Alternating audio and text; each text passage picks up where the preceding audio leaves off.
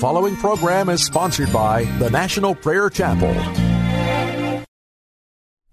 As I went down in the river to pray, studying about that good old way, and who shall wear the starry crown? Good Lord, show me the way. Oh, sisters, let's go down, come on down. Oh, sisters, let's go down in the river to pray. As I went down in the river to pray, studying about that good old way, and who shall wear the robe and crown? Good Lord, show me the way. Oh, brothers, let's go down, come on down.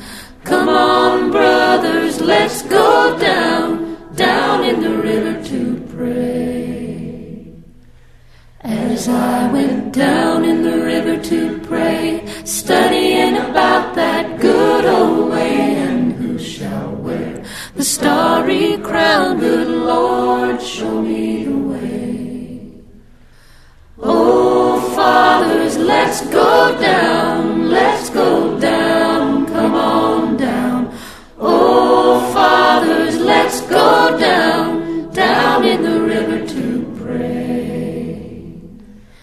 As I went down in the river to pray, studying about that good old way, and who shall wear the robe and crown? Good Lord, show me the way.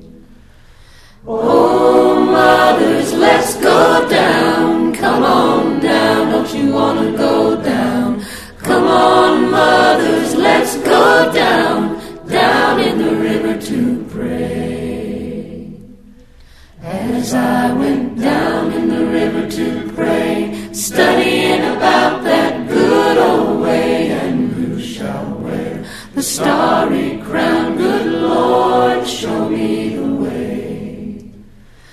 Oh, sinners, let's go down, come on down. Oh, sinners, let's go down in the river to pray. As I went down in the river to pray, studying about that good old way, and who shall wear the robe and crown? Good Lord, show me the way. Who shall wear that robe and the crown? Who shall wear that starry crown? We don't dare answer that question lightly or quickly. It's far too serious. It involves eternity. You're listening to Pilgrim's Progress. I'm Ray Greenley, the pastor of the National Prayer Chapel. These questions have been on my mind from the time I was a small child. I remember at the tender age of 7, 8, 9 years of age,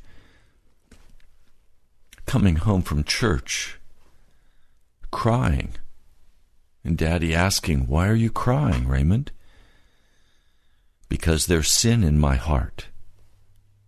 Well, what sin is a 6, 7, 8-year-old boy going to commit? Oh, a lot. Bitterness and anger toward parents, anger toward my brothers, lying, cheating. Little boy can commit an awful lot of sin in an awful short amount of time. And my daddy would always talk to me about, "Ray, do you want to go to heaven? You can't do that and go to heaven. You have to decide." So from a very early age, I've been, I would say, desperately concerned.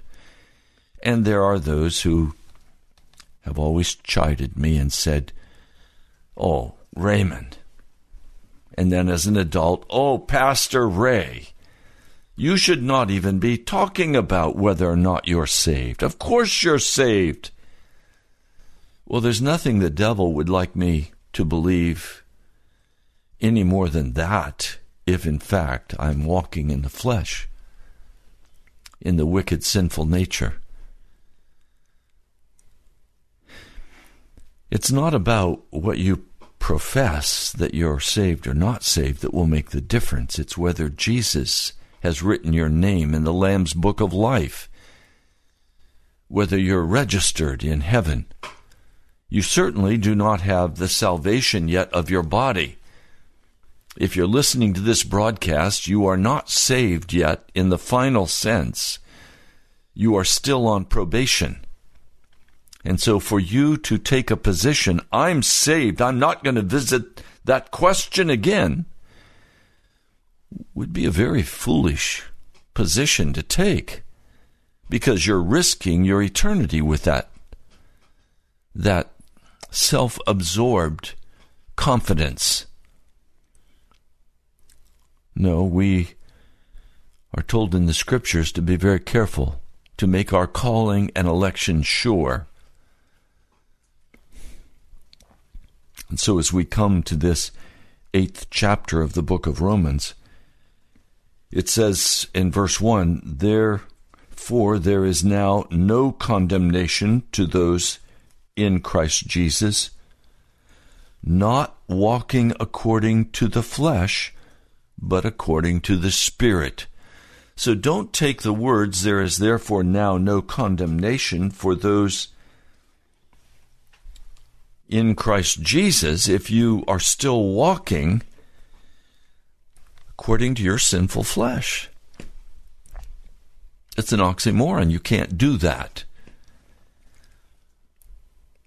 Now, if the law could set us free, we would have all been set free. And I fear that many today are walking under the law, doing all they can do to be good, but recognizing they constantly fail at the good. And so there is a constant struggle between their heart and sin. And this comes because the law is weak. The law cannot bring us into righteousness or innocence. And it is an inadequate and foolish answer to say, well, I can't be righteous. I recognize that, so God's just going to have to cover me so that when he looks at me, he doesn't see me, he sees himself. And I'm covered now by the blood of Jesus, but I'm a sinful man. If you just think about that, how wicked that position is. There's no gospel in that. There's no victory. There's no real power. There's no real excitement. There's no juice in that wicked answer. The Scriptures say in the 8th chapter of the book of Romans that Jesus brought down judgment upon the sin while in the flesh. So Jesus came and he brought judgment against sin, not against you and not against me. He brought judgment against sin. The judgment we face is at the end of time, not now. The judgment we face is when we've made the final decision and we are now confirmed in rebellion against Jesus or at peace with Jesus. The ones who are being according to the flesh mind, that is, in the fallen nature mind, the tree of the knowledge of good and evil mind, they are the ones who are cut off from God. Not from religion, please hear me. They're not cut off from religion, but they're cut off from God.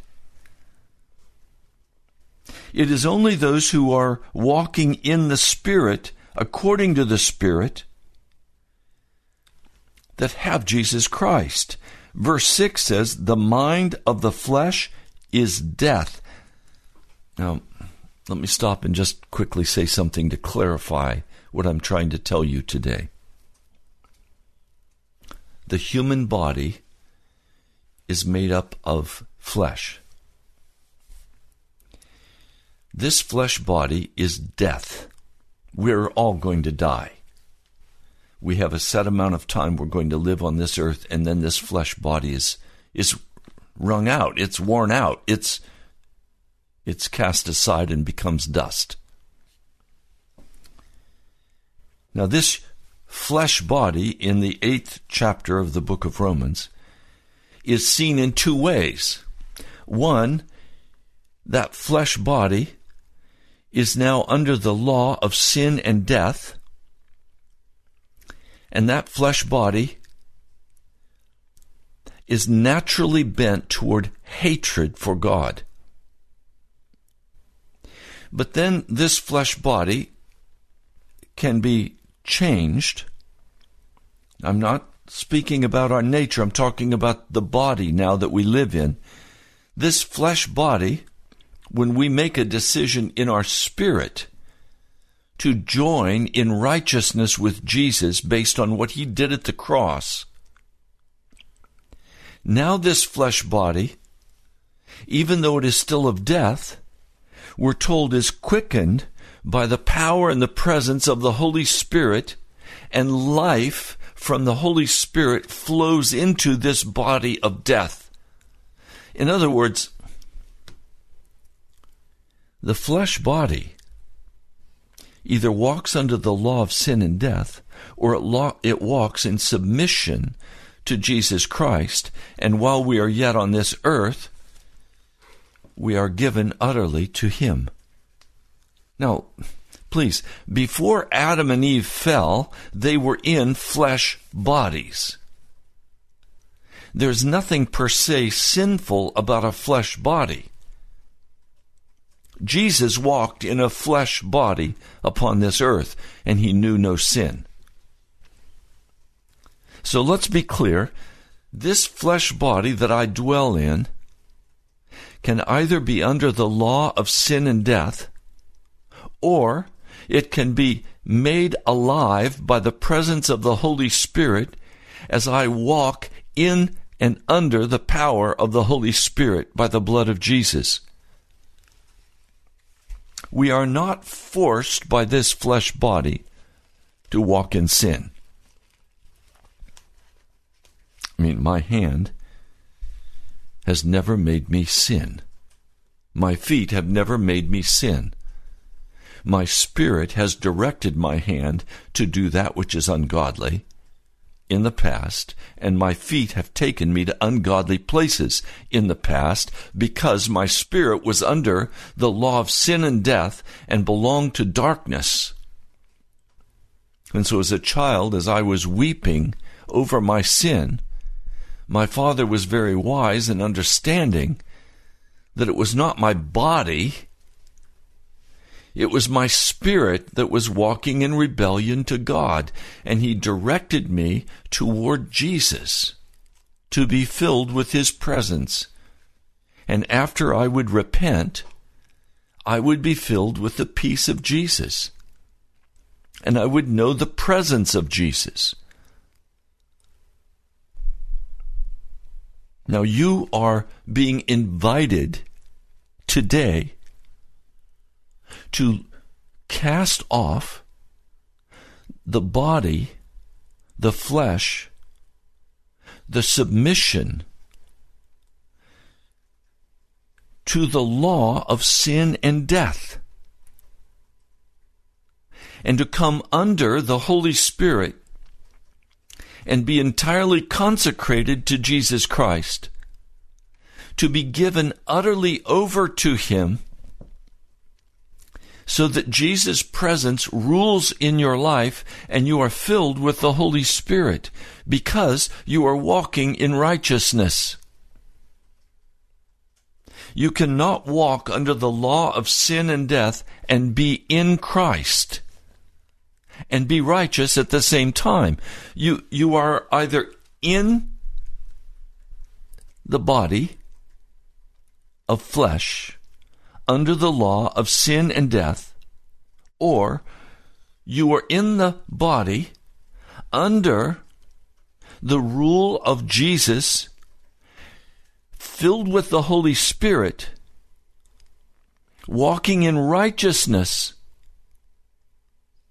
walking according to the tree of life and not according to the tree of the knowledge of good and evil. Now, these things need to be separated very clearly in your mind and in your heart. That's why yesterday I stressed so strongly, and I was so pleased by Howard's phone call.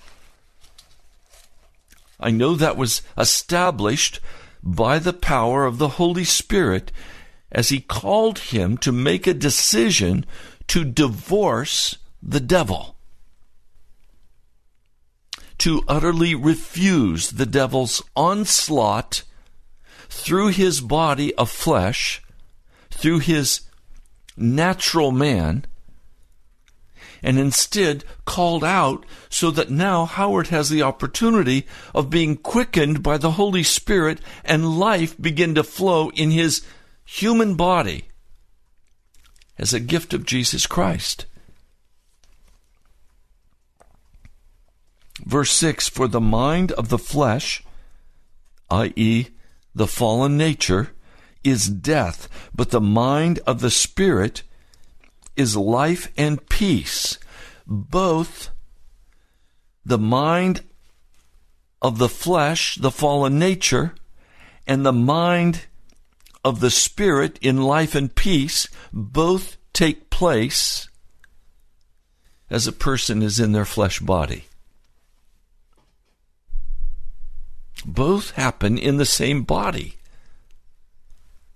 Notice, verse 7, since the mind of the flesh is hatred against God, indeed it is not subject to the law of God, for neither is it possible. In fact, the ones being in the flesh are not able to please God. So if you are not walking in a manner that is pleasing to God, you are not saved. That's what Paul is saying in the 8th chapter of the book of Romans.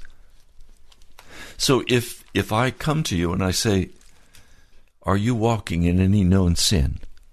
And you say, oh yes, I'm still struggling in this area, in this area, in this area.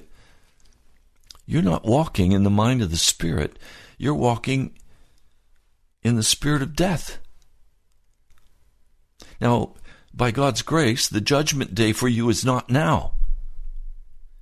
So I cannot say you're going to hell because you have an opportunity yet. My brother, my sister, you yet have an opportunity to hear this message and to turn to Jesus and divorce the devil. You cannot have a third independent position where you have a little bit of Jesus and a little bit of the devil. Notice verse 9, but you are not in the flesh, but in the Spirit, since the Spirit of God dwells in you. But if anyone has not the Spirit of Christ, this one is not of him. But if Christ is in you, on the one hand, the body is dead because of sin. On the other hand, the Spirit is alive because of righteousness. For the Spirit of the one having raised Jesus out from among the dead ones dwells in you. The one having raised the Christ out from among the dead ones will also make your mortal bodies alive by means of his Spirit dwelling in you. So let's unpack that. Let's break that down. I am not walking before God in any known rebellion or sin against him. I have repented of my sin.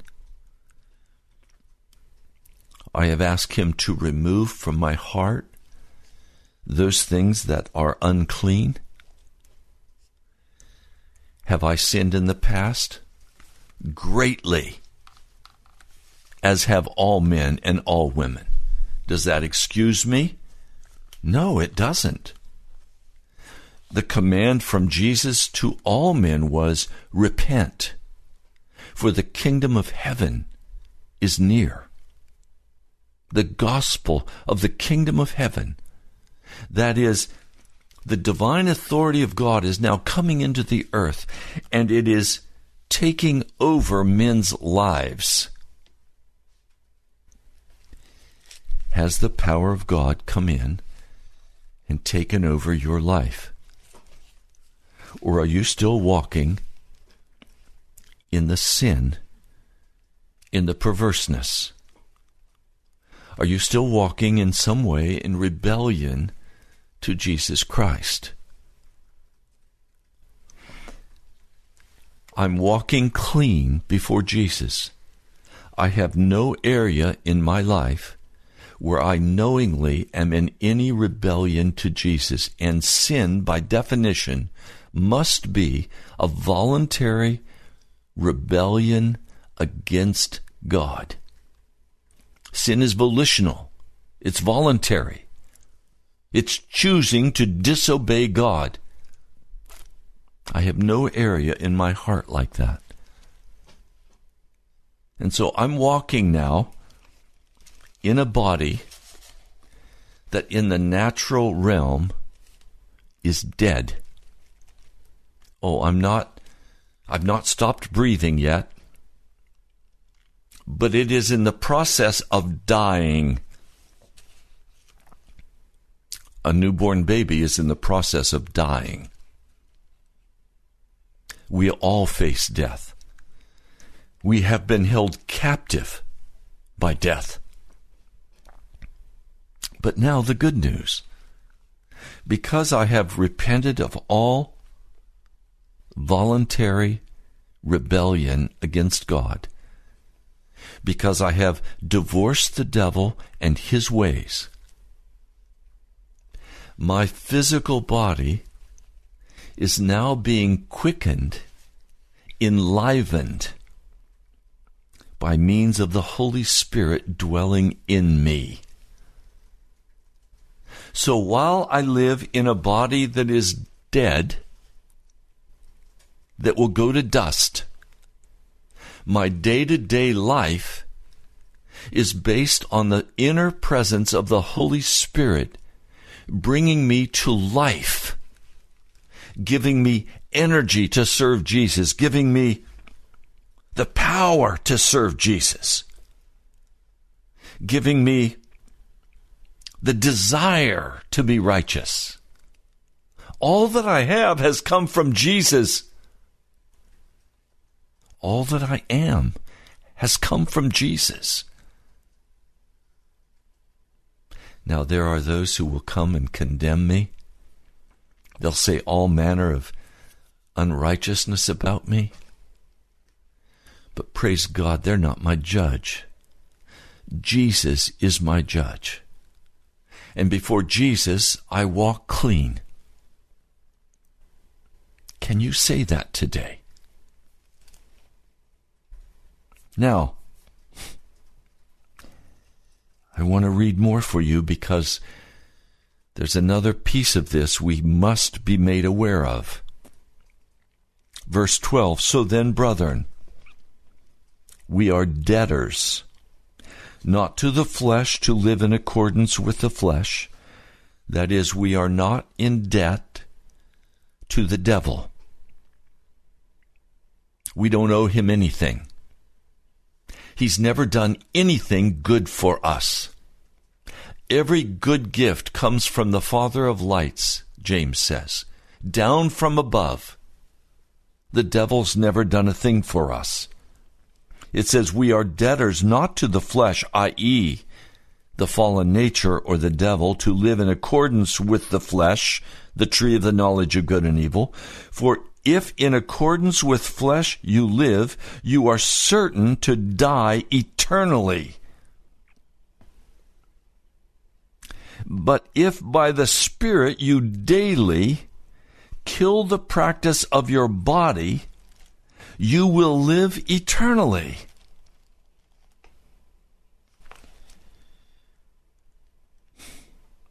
Now, I want you to see the word daily is in the present tense. And in the Greek, it means continuous action. In other words, I don't today say, oh, I'm not sinning.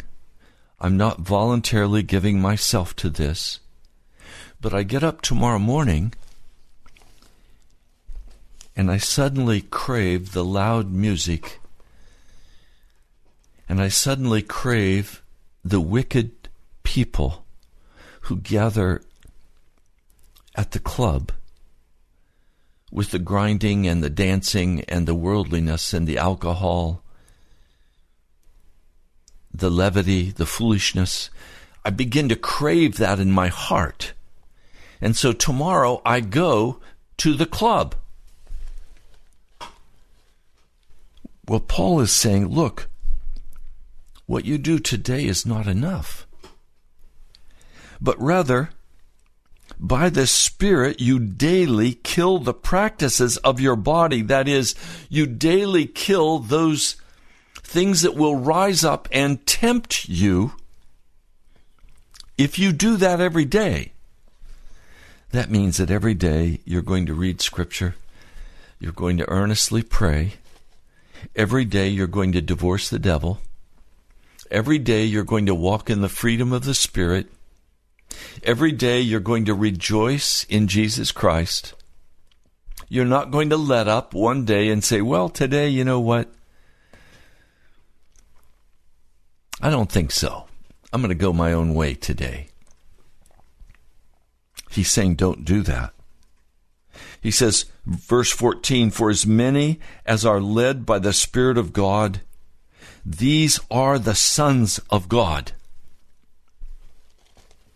Now, you'll learn in the book of Galatians that men and women are both considered before God as sons of God, with all the rights and all the privileges attendant to a son who has the birthright inheritance. There is no longer in Scripture the putting down, the debasement, the superiority of the male over the female.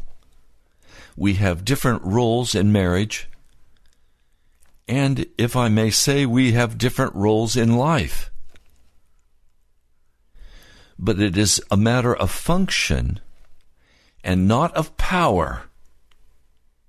So we are all sons of God, eligible, according to Galatians, to receive the birthright, to enter fully into the Holy Spirit. And he's saying that if every day you divorce the devil, and every day you are committed to walking in Jesus Christ, and you by the Holy Spirit kill the misdeeds of the body, you will live eternally. If, on the other hand, you are giving way daily to the flesh, i.e., the fallen nature, the tree of the knowledge of good and evil, you will not live eternally. Now, I'm not saying this. This is what Romans, the 8th chapter, says. I wish the modern church would get off their hype about Romans 7 and forget about Paul talking about his bondage before he became a follower of Jesus Christ and pretend that that's our condition when chapter 8 utterly denies that that is our condition before God.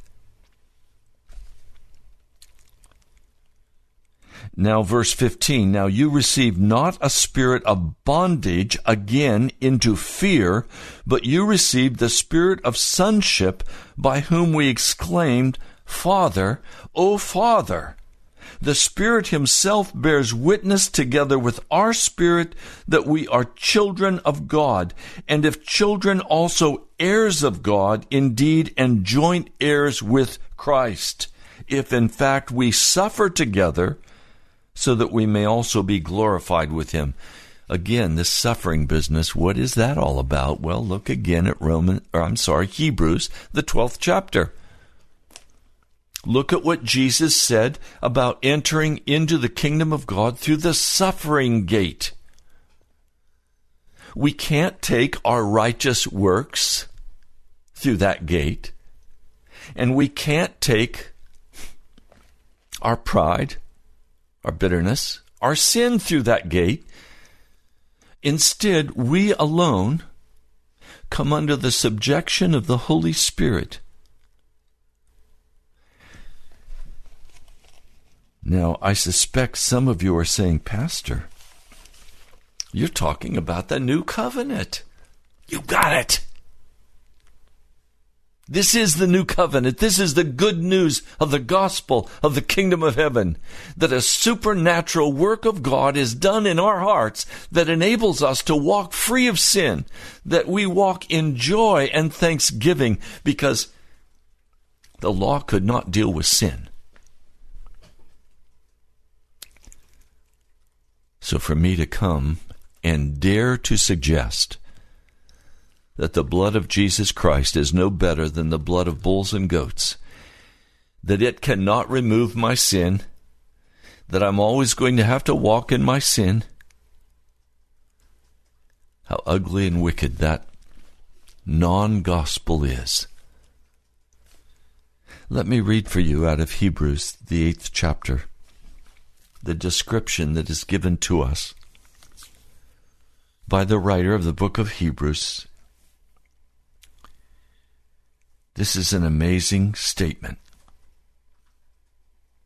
And of course, you'll find this in Jeremiah or Ezekiel. It's a new covenant. I'll begin reading in Hebrews, the 8th chapter, verse 8. For finding fault with them, he says, you pay attention. Days are coming, says the Lord. In fact, I will establish with the house of Israel and with the house of Judah a new covenant. Not according to the covenant that I made with their fathers in the day of my having taken their hand to lead them out from the land of Egypt, because they continued not in my covenant, and I disregarded them, says the Lord. So he's speaking here about what happened to the children of Israel when they came out to Mount Sinai, and they said, all that the Lord has commanded we will do. Moses goes up on the mountain to receive the 10 Commandments, the laws, the fullness of the covenant, the old covenant. And what do? They convince Aaron that he should make for them golden calves, prosperity gods. Because they said, we don't know what's happened to this Moses, so we need gods we can see. Well, they could have looked up on the mountain and seen the fire and the thunder and the lightning. They could have looked above and seen the cloud that protected them from the burning sun. Or they could have looked and seen the glorious cloud of fire that lit their camp at night. There was no shortage of the signs of the mighty God of heaven. They chose to disregard it in their lust for the gods of Egypt. And so God says, I disregarded them, because this is the covenant that I will make with the house of Israel after those days, says the Lord. Now here is the essential new covenant. Putting my laws into their mind and upon their hearts, I will write them. And I will be to them a God, and they will be to me a people. And they may by no means Teach each his fellow countryman and each his brother, saying, Know you the Lord, because they will all know me, from the least to the greatest of them, because I will be merciful to their iniquities, and their sins and their lawlessness by no means may I yet remember. By saying a new covenant, he has declared the first obsolete. Now the things being made obsolete and growing old are disappearing.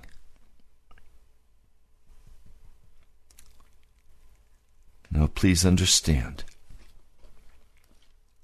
the new covenant is a supernatural work of God for a person who chooses to utterly consecrate themselves to Jesus Christ. They divorce the world, the flesh, and the devil. And they make a total consecration to Jesus. He will come to them, and as a supernatural work of God, he will write his laws on our hearts. He will cause us to walk in obedience to his will. So this is not the law that we try now to keep and continually fail at keeping. Anyone who teaches that you do your best, but you're always going to be sinning, is still under the old covenant. They have misunderstood the glorious nature of the new covenant. Now, why would they do that? Because they still enjoy the things of the flesh and the devil. They still want the tree of the knowledge of good and evil. And so they've concocted a wicked message to say, look, we don't want that total commitment to Jesus Christ. It is too expensive. We don't want to go there. We want a middle ground where we can say, okay, I love Jesus sentimentally. I serve Jesus in every way possible, but still, I'm not able to overcome my sin because you're under the law, mister. And the law will condemn you and send you to hell. The law is not merciful, it is exacting. It will demand to the last penny repayment for debts. But in Christ Jesus, we're being told in Hebrews that there is a new covenant, that the first is obsolete,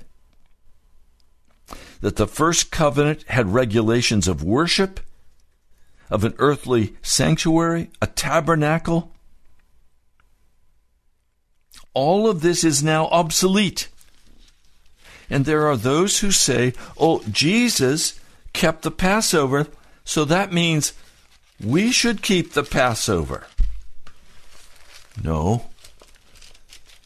We should keep the crucifixion of Jesus Christ, and we should keep the communion.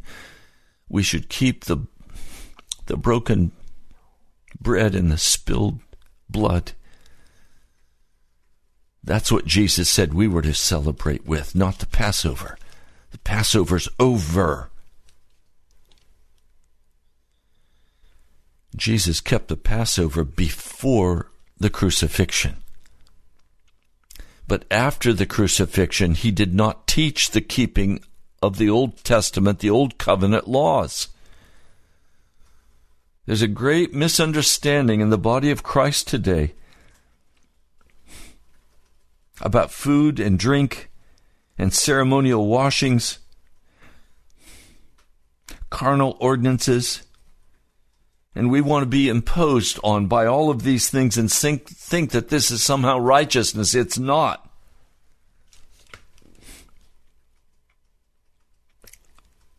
In verse 11 of Hebrews 9 it says, But Christ, having appeared a high priest of good things, having already happened, through the greater, more perfect tabernacle, not made with human hands, this is not of this creation, neither by the means of the blood of bulls and goats, but by means of the blood, his own blood, he entered in once and for all into the holies, he and no other, having obtained eternal redemption.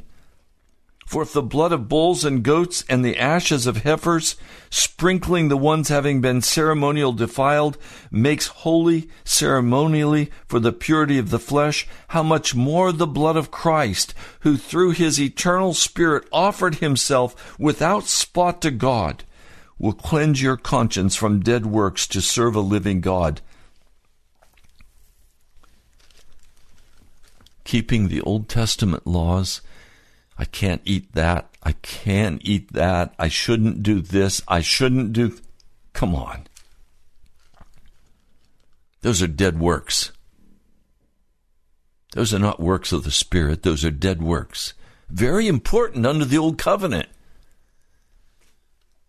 But under the New Covenant, they're dead works. Jesus is the mediator of a new covenant. It is a glorious covenant. It is not according to the law. It comes from a different source. But the result is, with the law written now in our hearts, by the power of the Spirit, we are set free from the law of sin and death, and we serve Christ now in a new way of the Spirit. Now, is the law done away with? No. The law is fulfilled now. The purpose of the law is accomplished, but not by the law. It is accomplished by the Spirit of the living God dwelling in us. It is a supernatural work of God as He writes on our hearts the commands and regulations that God thinks are most important. They are the laws of Christ. And now we don't go to the law to determine what is right and wrong. We go to Jesus. He is the head of the church. We go to Jesus and we walk under the direct tutelage and power of the Holy Spirit.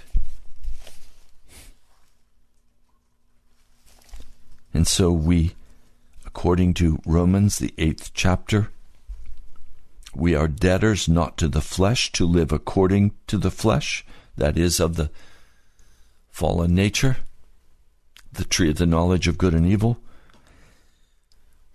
For if in accordance with flesh you live, you are certain to die eternally. But if by the Spirit you daily kill the practices of your body, that is, the body of flesh of the fallen nature, you will live eternally. You see why I opened the broadcast today saying, are you saved? Well, it's a daily deal. It's not a one-time action. It's a daily walking out of the new covenant.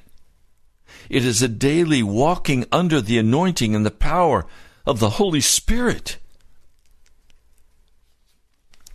And many of you, please, may I be very straight and honest with you.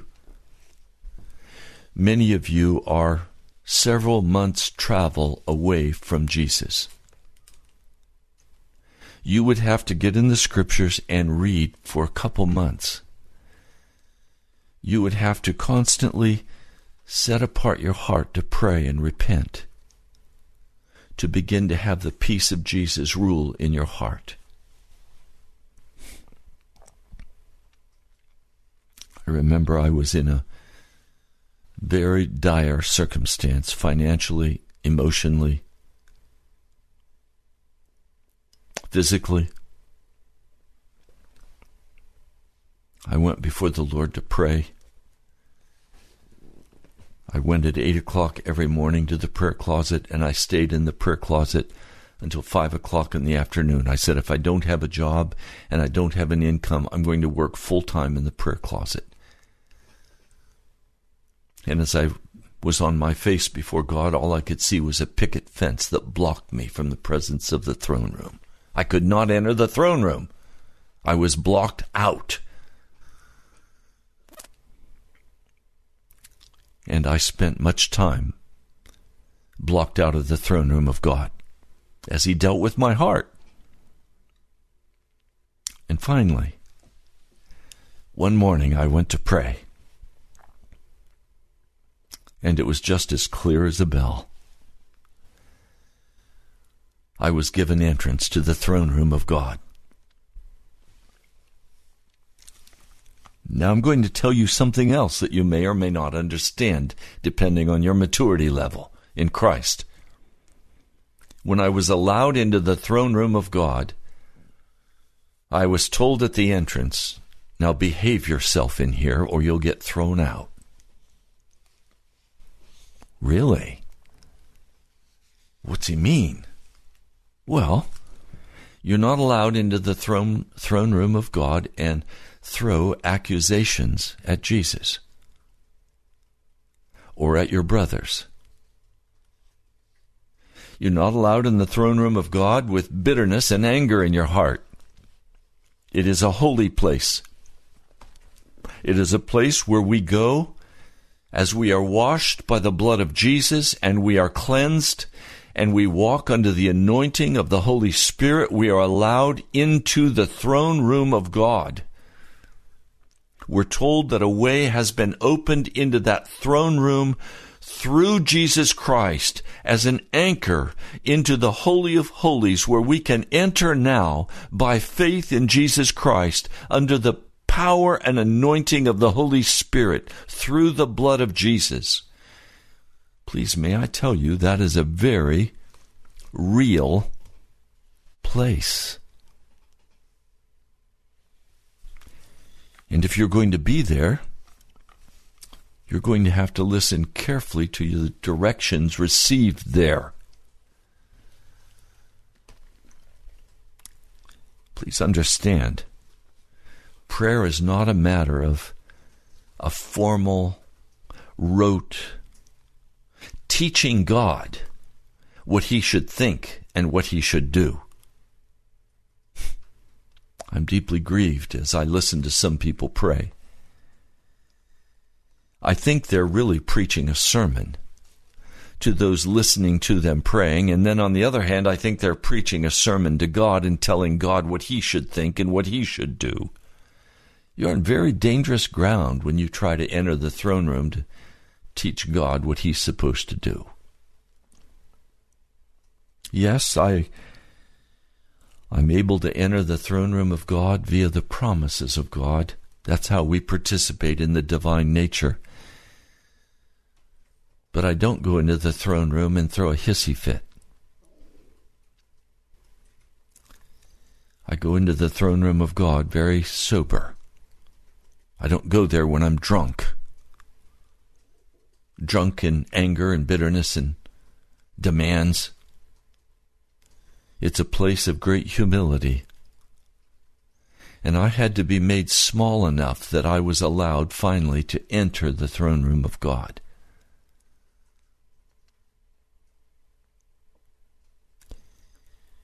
Do you enter the throne room of God? Is that a real place for you and a real experience for you? Or are you several months away from being allowed to enter because you're walking in known rebellion and sin? You're walking in judgment and anger against another?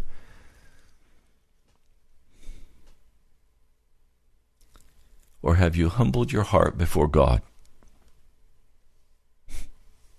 And now you wait upon him for his direction. The Lord will speak by the Spirit. He will give you direction by the Spirit. Sometimes the direction is very pleasing to us. Other times the direction is very displeasing. Do we then get angry with God and say, you're not doing what you said you would do and I'm mad? No. That'll get you kicked out of the throne room of God. You go into the throne room of God and you say, not my will, but your will, O Lord. Here is the dire situation I'm facing. Here are the attacks that are coming against me. Lord, I plead with you to deliver me. I plead with you to open the windows of heaven and pour out the blessing you've promised. Will you guide my steps? Will you teach me what I should know? The throne room of God is for supplication, not for demands. The throne room of God is a sacred place.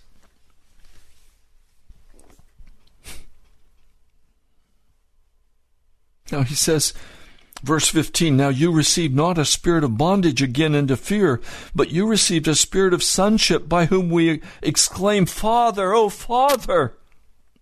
The Spirit himself bears witness together with our spirit, because we are children of God, and if children, also heirs, heirs of God indeed, joint heirs with Christ. In fact, we suffer together so that we may also be glorified with him.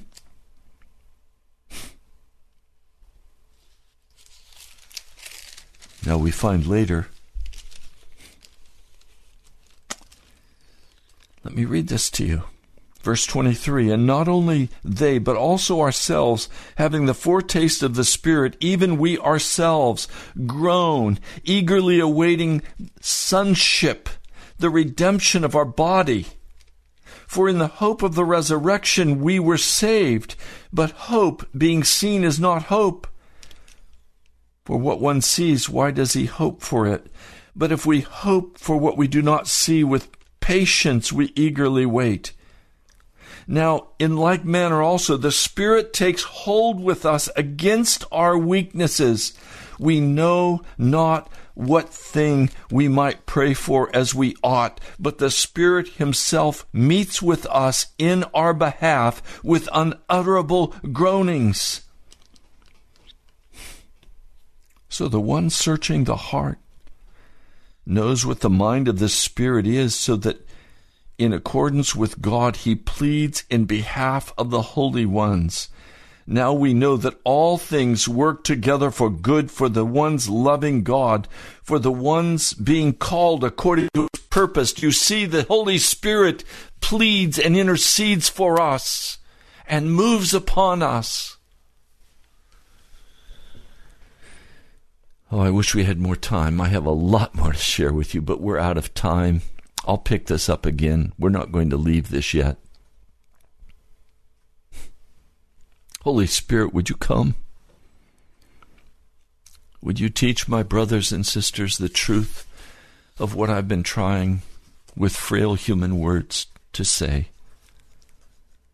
Would you come and bring conviction and teaching in the name of Jesus? Amen. I'm Pastor Ray Greenley from the National Prayer Chapel.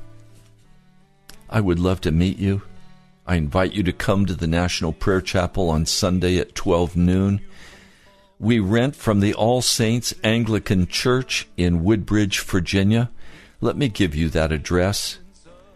It's the All Saints Anglican Church, 14851 Gideon Drive. Go around to the back side of the All Saints Church and you'll see a large white sign, lower lobby. Come in through those ground level double glass doors, and on the left-hand side you'll find the National Prayer Chapel. We begin prayer at 12 noon. Come join us. I love you. I'll talk to you soon.